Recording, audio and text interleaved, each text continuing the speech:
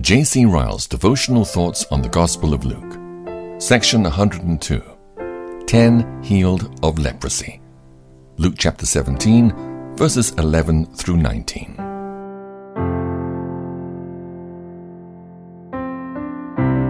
And it came to pass, as he went to Jerusalem, that he passed through the midst of Samaria and Galilee.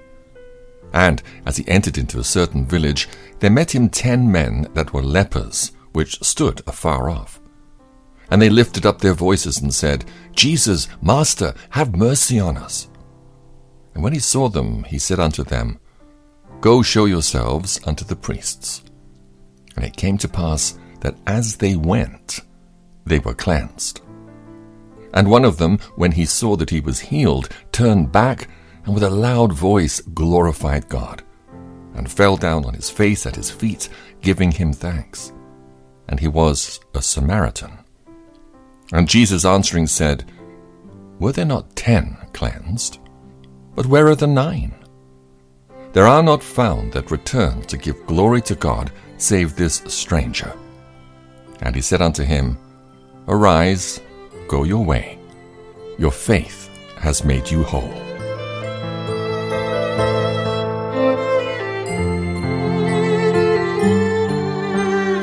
Let us mark, firstly, in this passage, how earnestly men can cry for help when they feel their need of it. We read that as our Lord entered into a certain village, 10 men who were lepers met him. It is difficult to conceive any condition more thoroughly miserable than that of men afflicted with leprosy. They were cast out from society. They were cut off from all society with their fellows. The men described in this passage before us appear to have been truly sensible of their wretchedness. They stood afar off, but they did not stand idly doing nothing. They called out in a loud voice, Jesus, Master, have mercy on us. They acutely felt the deplorable state of their bodies. They found words to express their feelings.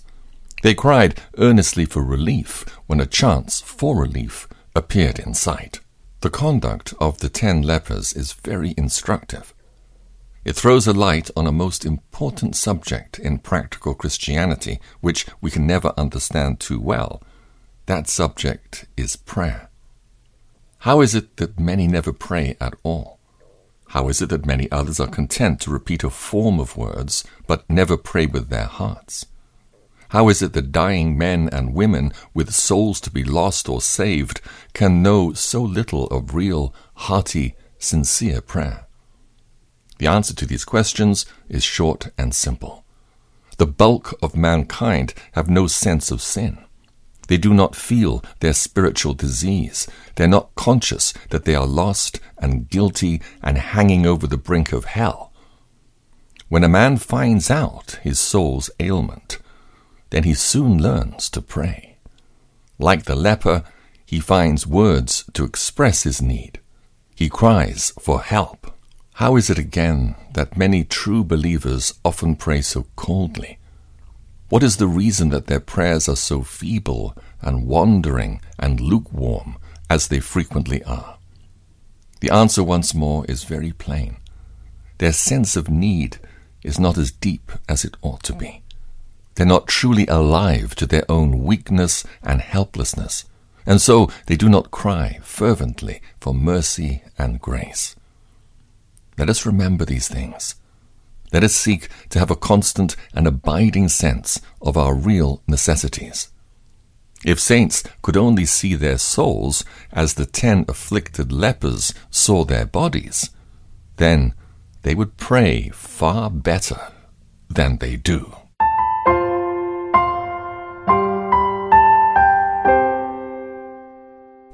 Let us mark, secondly, in these verses, how help meets men in the path of obedience. We are told that when the lepers cried to our Lord, he only replied, Go show yourselves to the priests. He did not touch them and command their disease to depart. He prescribed no medicine, no washing, no use of outward material means. Yet healing power accompanied the words which he spoke. Relief met the afflicted company as soon as they obeyed his command. As they went, they were cleansed of their leprosy. A fact like this is doubtlessly intended to teach us knowledge. It shows us the wisdom of simple, childlike obedience to every word that comes from the mouth of Christ. It does not befit us to stand still and reason and doubt when our Master's commands are plain and unmistakable. If the lepers had acted in this way, then they would never have been healed. We must read the Scriptures diligently. We must try to pray. We must attend on the public means of grace. All these are duties which Christ requires at our hands, and to which, if we love life, we must attend without asking vain and critical questions. It is just in the path of unhesitating obedience that Christ will meet and bless us.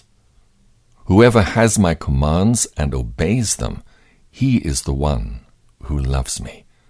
He who loves me will be loved by my Father, and I too will love him and show myself to him. John chapter 14, verse 21.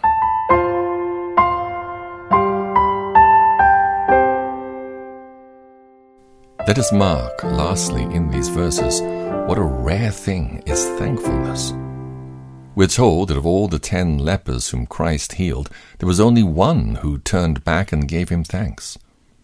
The words that fell from our Lord's lips upon this occasion are very solemn. Were there not 10 cleansed? Where are the other 9? The lesson before us is humbling, heart-searching, and deeply instructive. The best of us are far too like the 9 lepers. We're more ready to pray than to praise, and more disposed to ask God for what we have not than to thank him for what we have. Murmurings and complainings and discontent abound on every side of us. Few indeed are to be found who are not continually hiding their mercies under a bushel and setting their needs and trials on a hill. These things ought not so to be. But all who know the ways of mankind must confess that they are true. The widespread thanklessness of Christians is the disgrace of our day.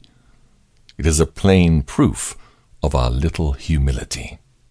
Let us pray for a daily thankful spirit. It is the spirit which God loves and delights to honor. David and Paul were eminently thankful men. It is the spirit which has marked all the brightest saints in every age of the church. It is the spirit which is the very atmosphere of heaven. Angels and just men made perfect are always praising God.